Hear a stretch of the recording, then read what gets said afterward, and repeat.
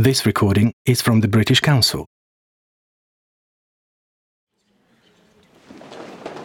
I'd like to turn now to the object which is the main point of this talk, the helix. This is a fascinating mathematical object which touches many parts of our lives. Movement, the natural world, the manufactured world, and our genetic makeup are all connected to the shape of the helix.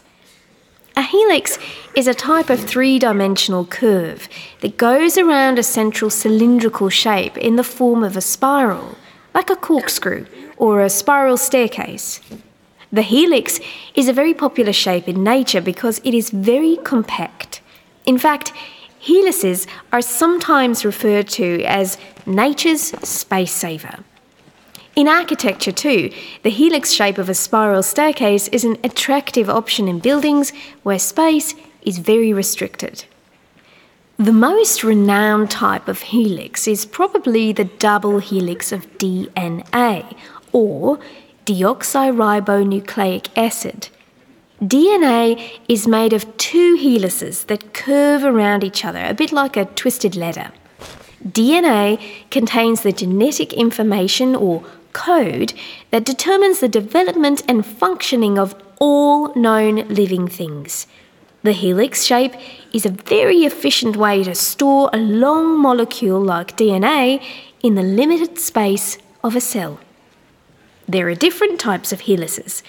Helices can twist clockwise, right-handed, or anti-clockwise, left-handed. An interesting experiment is to hold a clockwise helix, such as a corkscrew, up to a mirror. The clockwise helix appears to become counterclockwise. We can perceive examples of helices in many areas of our world.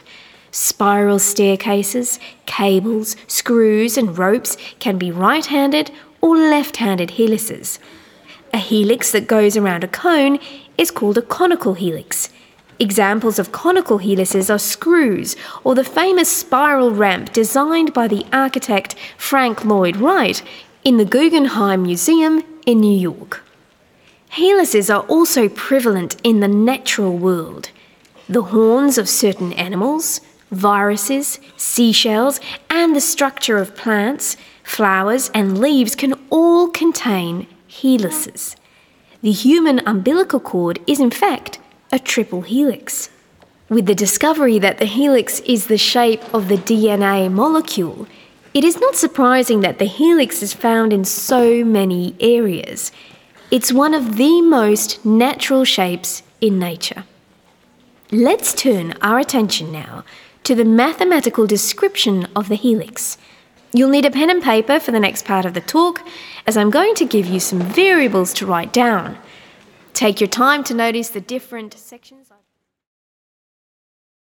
This recording is from the British Council. To find more activities to practice your English, visit www.britishcouncil.org/learn English.